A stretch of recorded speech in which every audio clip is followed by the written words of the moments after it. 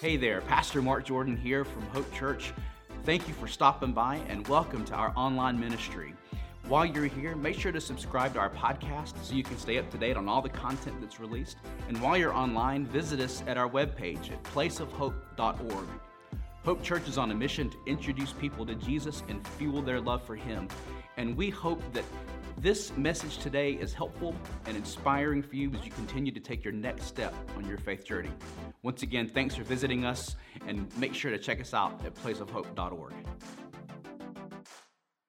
As we dig in this morning, I was kind of getting teased some. You may notice that I have two Hope Church tumblers that I carry around on Sunday morning. And just to alleviate any concern or question or quandary or whatever, one is filled with water and the other is filled with coffee. Okay? I crave coffee. I love my coffee, but I can only handle so much. And if I drink too much, it makes me thirsty. So I leave my coffee over there, and this is my water, my Hope Church water here, which is fantastic. And so that's, if you're curious why I have two cups with me on Sunday morning, it's because I, probably crave my coffee, but I also need some water.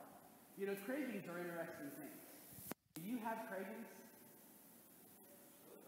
Absolutely. Maybe I should ask it this way. Is there anyone in the room or online who does not have cravings? Is there anyone who doesn't have to battle or wrestle through cravings? I'm craving a good clean microphone sound. I don't know about you.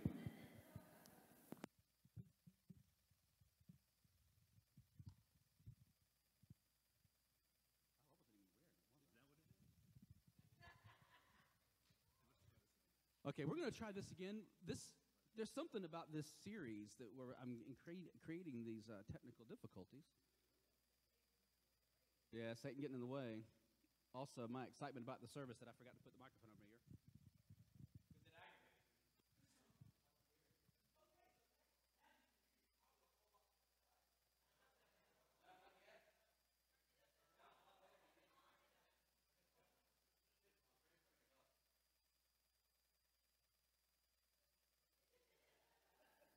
They say things like, about live television. You never know what you're going to get, right? We are dealing with live television as we speak. All right, so we all have cravings, right? Is there anyone in the room who doesn't have cravings? What are some of the things that you crave? I always tease myself. I want to know, what are some of the things that you crave? Mexican food? Chips and salsa? Yeah, what was that, Bill? Yeah, so queso? What was that? Range time. Oh, okay, interesting. I was like, I don't know what that means. I've never eaten that. What else do we crave? Affection, yeah. I'm thinking really about food. It's okay to go with food this time. Oreos. Yeah, that's one of my big cravings. What was that? Was there one over here? Chocolate. Oh, that's a big one, Missy. Yeah, I crave chocolate a lot too.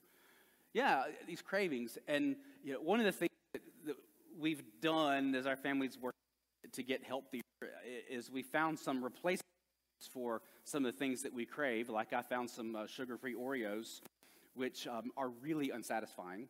But when you just need to that cookie crunch with the cream center, you go for it. On the other hand, we found some sugar-free York peppermint patties. Those are really pretty good.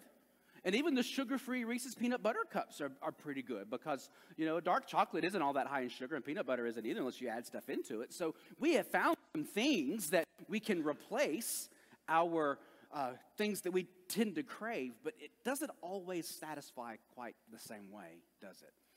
Now, cravings are universal. Everybody has them. In fact, it's an adaptive trait, if that makes any sense. It's something that we are born with. I will say it's genetic, but the reality is that when we are born, really it's ingrained within us before, but when we are born, we crave generally sweet things, and that is so we will eat, so we will feed, or we will nurse, or we will drink, or whatever. We will take the bottle, the nourishment. Our brains tell us to crave these things, and they become really, really pervasive at times when we're going through major growth spurts, when our brains have to tell our bodies that we need more sustenance and more nourishment than our little bellies, generally like the size of a fist or two, are able, comparatively, so an infant's fist, generally that same size, so that we can take in the nourishment that we need. So cravings become an adaptive, actually a human survival response to get us to take in the amount of nourishment that we need in order for us to grow properly. Now, it's kind of interesting that generally speaking, men tend to crave salty and savory foods. Women tend to crave sweet foods. This was revealed in a study done by Cornell University. And it's fascinating to me because I can tell that there are times when I crave sweet things and I crave salty things. And it probably has something to do with my mood. If I'm in a salty mood, maybe I'm going to go for the chips and sauce. If I'm in a sweet mood, it's definitely all the sugar-free candy. So anyway, or regular candy, it doesn't be sugar-free. But we have these adaptive traits that tend to manifest themselves a little bit differently in us based on whether we are male or female. And yes, there is a difference, right? So we have these adaptive traits that deal with our need to receive the craving and the nourishment that we have. Now, there is a difference, right, between hunger and cravings. Our hunger is a physiological in our body response. Usually we feel it when our tummies get rumbly when we need to poo, right? When we feel that rumbly in our tummy, we know that we need to eat. Cravings, on the other hand, do not originate with the body. They originate where? In the brain, right? They originate in the brain. And sometimes it can be a craving that our brain is telling us to go eat certain types of food because we are deficient in a mineral or something. I remember there was a time when Tiffany craved ice. And many of you know what that's about, right? You're craving ice because your body is telling your body that you need more iron, right? So there are different things that we can do physiologically that will help us to get the items and the things that we need. But sometimes the cravings are for comfort food or for things that we associate with peace and with safety and warmth and coziness. And so we have all of these different ways that our cravings work. But we can point to the cues when we are beginning to question whether or not we are craving something or we are actually hungry. Point to the cues. Nutritionists will say if you feel really hungry, it could be dehydration, so drink a glass of water. If not, then you are free to eat all of the kale and spinach in your pantry, right? Or not, but I'm joking. You gotta get the point there. But try to find some things. But I know that there are times when I receive a certain kind of text message or a phone call, or I have a certain kind of day at work or day with the family or whatever else, and my body does not crave kale and spinach. It craves other things that my brain has associated with feeling better, with releasing certain chemicals in my brain that help me to feel more peaceful and more at rest. But the thing about a craving, a real true craving, generally can be satisfied in 1 to 3 bites. I learned this lesson painfully or maybe joyfully, because both, when Dairy Queen came out with the mini blizzards, right? And I realized that I could sit there and I could eat an entire large blizzard and not feel any more or less hungry or satisfied than I did if I ate one of the minis. And why is that? It's because I didn't need the calories. I needed the comfort. And so I found certain things, and we do this at home with the little tiny sugar-free miniature candies, is that we can eat 1 or 2 pieces of those, and it will keep us from digging into the ice cream and those types of things later on in the day. So there's a difference between the way that our brain and our body communicate and coordinate what it is that we need. We have cravings. This leads us into our topic for this week, which is blessed are those who hunger and thirst for righteousness. Before we get into that, I want to remind us how we got here from last week. Last week we talked about how the meek are the ones who are blessed. And we drew a direct line, and we put a slash through it that said weakness is not meekness, or meekness is not weakness. They are not synonymous, and unfortunately there are forces at work in our culture, in our world, that want to try to convince us that being meek means being weak. And we looked at an example of Jesus and Barabbas at the time on Good Friday, when the people were looking for, they were craving the strong man, so to speak, who they thought would take up the fight for them. Jesus, as the meek one, surrendered himself, submitted himself in service and love to the world. And so there's a difference between meekness and weakness. And the way that we closed our message last week was we talked about how we need more Jesus in our lives than we need of self. We need to live like Jesus in the world with that meekness that translates into strength when we know our convictions, we know what we believe, we know why we believe it, we know who it is that we follow, who we are called to love. You get the point? And we talked about this in the terms of the Gospel of John, when John the Baptist, not the same John, but John the Baptist sees Jesus on the hillside. And he offers that absolutely poignantly incredible verse. He must increase, so I must decrease. Part of the problem that we experience in the world is we think that we are the center of it. This is true in our day now. It was true in the time of Jesus. It was true in the time of Adam and Eve and Cain and Abel.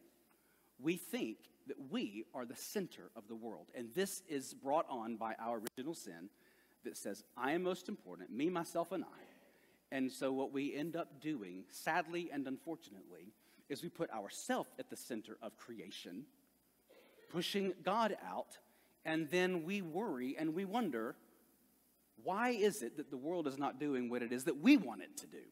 Our capacity is minute. God's is magnificent.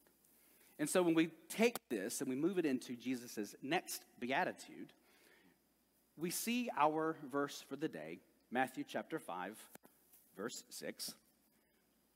Blessed are those who hunger and thirst for righteousness, for they shall be satisfied.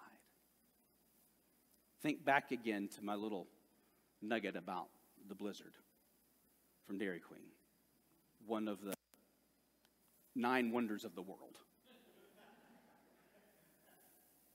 You can eat 3 bites or 3 blizzards, and one, if you eat a little bit, will give you that satisfaction that you had the sweet, the cold, the texture.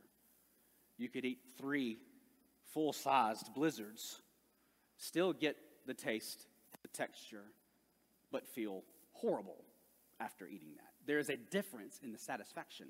And our brain and our body have a real hard time communicating and collaborating with each other to know which is which. And that's one of those things when we think about cravings being an adaptive trait to help us when we are infants, to make sure that we take in enough nourishment that we need, that never goes away.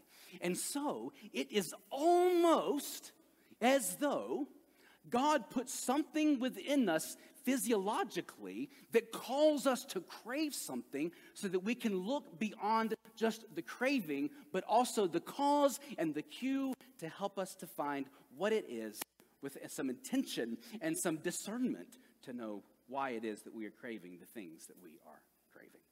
So again, blessed are those who hunger and thirst for righteousness, for they shall be satisfied.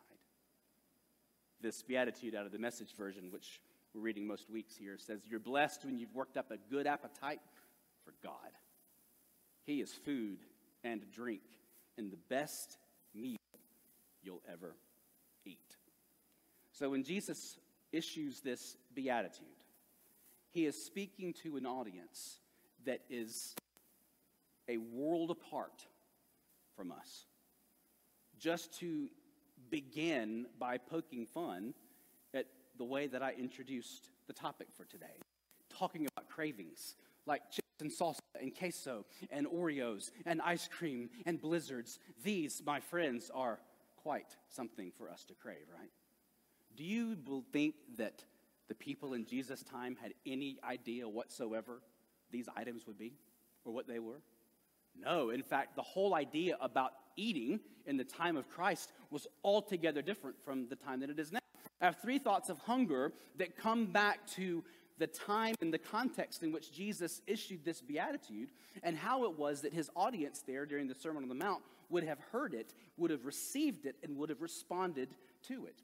For example, meal planning is very different.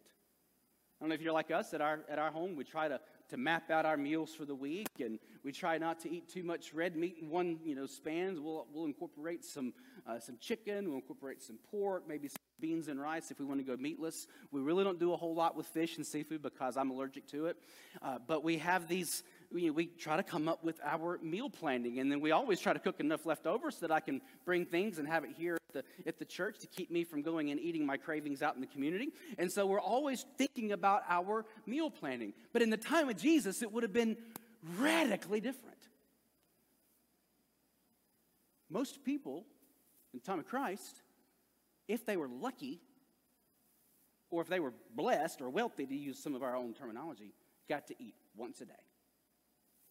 That was usually best case scenario, getting to eat once a day. What do you think the primary food staple was in that time?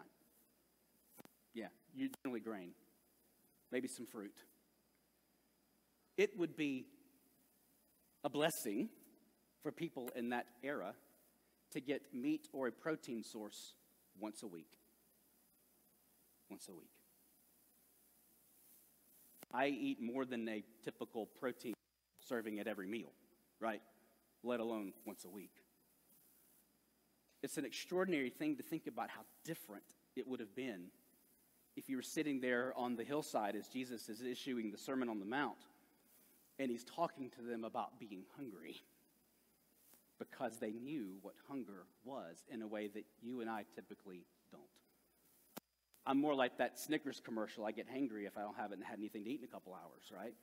And then it's like Bobcat Goldthwait comes into the office. And it's like, and then Brent says, "Here, Mark, have a Snickers." And the next thing you know, I'm back to my sweet, charming self. That never happens, but you get the point. You get the point. And so Jesus is talking to people about being hungry who themselves were already experiencing the second point of this, a constant, deep gut growling.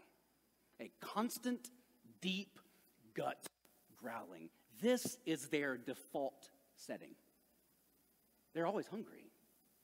They're always looking for their next meal. They're always hoping that there will be a grain or maybe some figs or olives or something along those lines to try to help provide that sustenance they need. Imagine how people who were there on the hillside when Jesus issued this Sermon on the Mount, this Beatitude, would feel if they were to come and look at the display of chips and cookies and crackers and pizza and sodas that we put out just for our youth group on Wednesday night, let alone the stuff that we have in our pantry and in our 2 refrigerators and our stand-up freezer out in the garage. It's an altogether different world. It's an altogether different experience of life. And so one of the things that was known by the people who were gathered there is that if they could just get a single little nibble or sip of water from a well, a piece of fruit from a tree, a corner of a piece of bread, that they could make it just a little while and a little ways longer until they could get to their next meal. They were looking for a simple, single nibble or sip as a way to try to tell the growling in the gut and the noise in the head that I'm okay. I can make it a few more hours or a few more miles, or sadly enough, a few more days. This is the way that people in the time of Christ experienced hunger. They knew they were only going to eat sparingly. They could not necessarily know when their next portion of protein would come. And so they lived with this constant growling in their gut. But as a result of that, they could be satisfied with just a little nibble or a sip that kind of helped them continue on until they could find their next meal. And so Jesus is talking to this audience about hungering and thirsting for righteousness, and he probably is pressing or picking some of those physiological cues in our brain that says, I need to eat. I need to get something in my body so that I can do away with this growling and maybe feel a little stronger, not so weak, not so tired. And so Jesus was intentionally pressing that proverbial button. Jesus was intentionally getting there to go and think about the things for which they hunger and thirst. And he said, you may be hungry here right now for an apple or a fig or some fish or bread, but I want you to think about your hunger not from the point of view of filling your belly, but filling your soul. And he says, when you long for God, when you hunger and you thirst for righteousness, you will be satisfied. So Jesus was speaking and picking at that physiological response to get them to think about, what is it I am craving? What is it that I want? Why am I here on this hillside hungry with a grumbling, growling tummy when I could be foraging for berries or fruit or whatever? What is it that my soul is craving? What is it that my heart wants? How can I find that satisfaction? And then Jesus, as he's turning the table, so to speak, making this an upside down, right side up moment, he's telling the folks, I want you to come hungry. I want you to come hungry. That would be revolutionary, because so much of the Jewish faith and practice had to do with the things that we do, the way that we, I hate to even say it in these words, but perform, the actions that we take, the steps that we make in order to try to please God. And so the thought might be, in order for me to come to God, I can't come with this yearning, with this growling, with this emptiness in my gut or in my soul or in my mind or in my heart. I've got to come once I've been filled. If we are honest with ourselves, we aren't that much different today. We think that we've got to get ourselves right with God before we can go to God. For those who've been in this world, in this Jesus journey of faith for any length of time, you know there's a dramatic difference in the way that we feel we can come to God when we think we've done all the work, when we've accomplished and achieved all the things God wants us to accomplish or achieve. And when we come to the Lord just empty, broken, naked, physically, emotionally, whatever, and we say, God, here I am. I have tried everything else in my own power, in my own purview, with my talents, my gifts, my interests, my abilities. I've tried to do everything I can. And I still find myself empty. Remember, blessed are those who are poor in spirit. Why? It's because we realize we are bankrupt before God. Blessed are you when you're at the end of your rope, so that you know there's only so much you can do, but there's nothing God can't do. And find the strength that comes in turning your life over to the Lord and say, here I am, use me, deploy me, send me, help me to understand. I'm sorry, this thing is crazy today. For those who are watching later or listening to the podcast, he's struggling with his microphone. But Jesus is saying, come hungry. It is a mistake to think that you've got to clean up your act, clean your room, or clean your plate before you can go to Jesus. Because Jesus is saying, come to me, and together we will take on that process, those tasks together.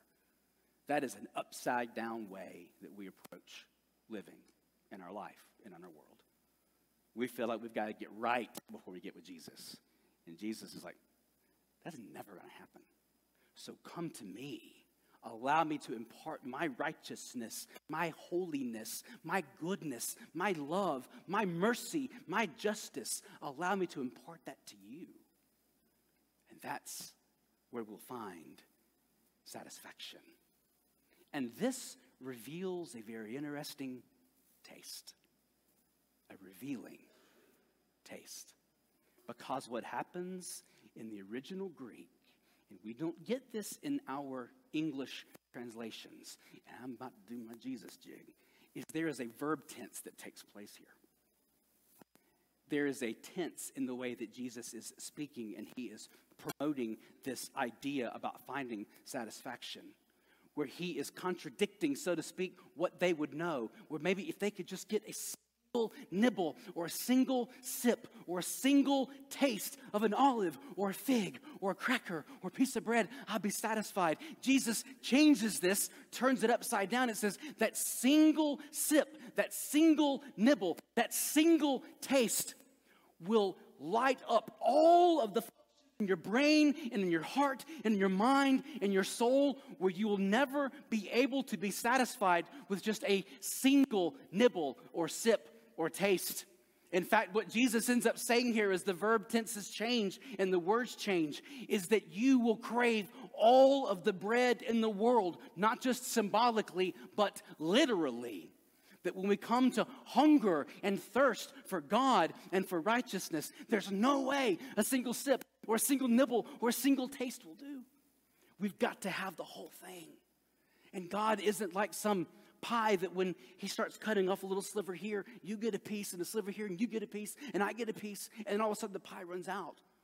No, that's not the way it works with God, with God's nature, which is love. That the more that we have, the more that we give, the more it multiplies, and the more there is available for everybody. This is life in abundance that Jesus will talk about in John chapter 10. This is the life and the love in abundance. This is when it comes to God. A tiny taste will never do. You crave it all. Lord God, I want to know your will. I want to know your word. I want to know your way. And in 20, 25, 30 years from now, you'll look at the same Bible passage, the same stories, and it is as though you are experiencing them for the very first time. Have you ever gone through something like that? Our circumstances in life change. Our abilities to understand the way that God's way works throughout our world changes, and it grows with us. It's not that God changes or grows, but our ability to perceive and to understand how God is at work within our world. And friends, if we think we are at the center of that and that God is off on some periphery, we've missed the entire point. We got to put God at the center and realize that even just those little morsels, those tiny tastes, those little sips, those are the things that change our lives. This is how we can find meaning behind what Jesus would say in the Gospel of John later. He said, I am the bread of life. And then later, I am living water. Jesus provided that comparison. He said, you can eat from your favorite loaf of even Wonder Bread, right? And you'll have a bite or two. And then within a few minutes or hours, you'll be hungry again. You can drink from your favorite soda can or whatever else you might want to sip on, glass of tea or whatever, but within a matter of minutes or hours, you'll be thirsty again. Jesus is asking a people who knew about physiological hunger to move beyond that, to think about, how can I crave righteousness? How can I crave justice and mercy and love and forgiveness? How can I crave this so that it consumes me as I consume it? This is the difference. And Jesus talks about that living water, that springs will flow forth from those who seek it and thirst from it. Friends, we talk a lot throughout the series so far about these conduits of grace. This is what Jesus is talking about. This is the image that he's giving us. That the more that we crave, the more that we consume, the more that we allow ourselves to be consumed by the love and the grace and the mercy of God. And it's something we can't hold on to ourselves, but we've got to go share it. We've got to go deliver this out into the world and help the world know that the longing in our soul can only be met and found by God. St. Augustine would write that, talking about that God-shaped hole, right? That we are created for God and our hearts are restless until we rest in God. We have that God-shaped hole in our heart. And taking this perspective helps us to deal with the reality that sometimes life is just awful. I had a whole other list of qualifiers that I could use. I'm supposed to start with awful, right? I think you can fill in that blank with some of your own favorite, perhaps flashy, flowery words. Sometimes life can just absolutely stink. Sometimes we approach the world with that constant grumbling and rumbling in our stomachs. But the message of the Lord says, if you're craving righteousness, you can take a couple nibbles or sips, but there's a whole brand new reality and experience ready just for you. And this is specifically because Jesus is the fulfillment and the totality of righteousness. We are to crave him. We crave him. We consume him. The way then consumes us, and we feel our lives are incomplete unless we are able to live into the satisfaction of knowing that God is real. He loves us and has a plan and a purpose for our lives that involves us engaging and using our lives to help share that good news of Jesus. So my friends, what is it that you crave? It's easy to think about things like candies and chips and cookies and things like that. But when it comes down to craving the goodness of God, it's like those old baked potato chip commercials. I bet you can't eat just one. We can't. It's a constant yearning and craving for that goodness, that mercy, that love of God, who seeks to fulfill us, to strengthen us, and then calls us to keep coming back for more so that we can use our lives to help others find and experience the same. So if you need a craving conversion this morning, this is the time and the place and the space for you. I want to invite you to come forward and maybe do a little business with God here at the front of the altar. Pray to him and ask God, help me deal with my cravings, to figure out what it is that my brain wants, what it is that my body needs, but also to find that in the middle, my heart and my soul, so that I may find that justice, I may find that righteousness, that strength that comes from loving you. Come crave God. Crave God's way. Allow it to open up a whole brand new understanding of reality for you today that will carry you forever. Pray with me, please. Living and loving God, I thank you for today, and I thank you for the gift of this beatitude. Lord, it is so true that we are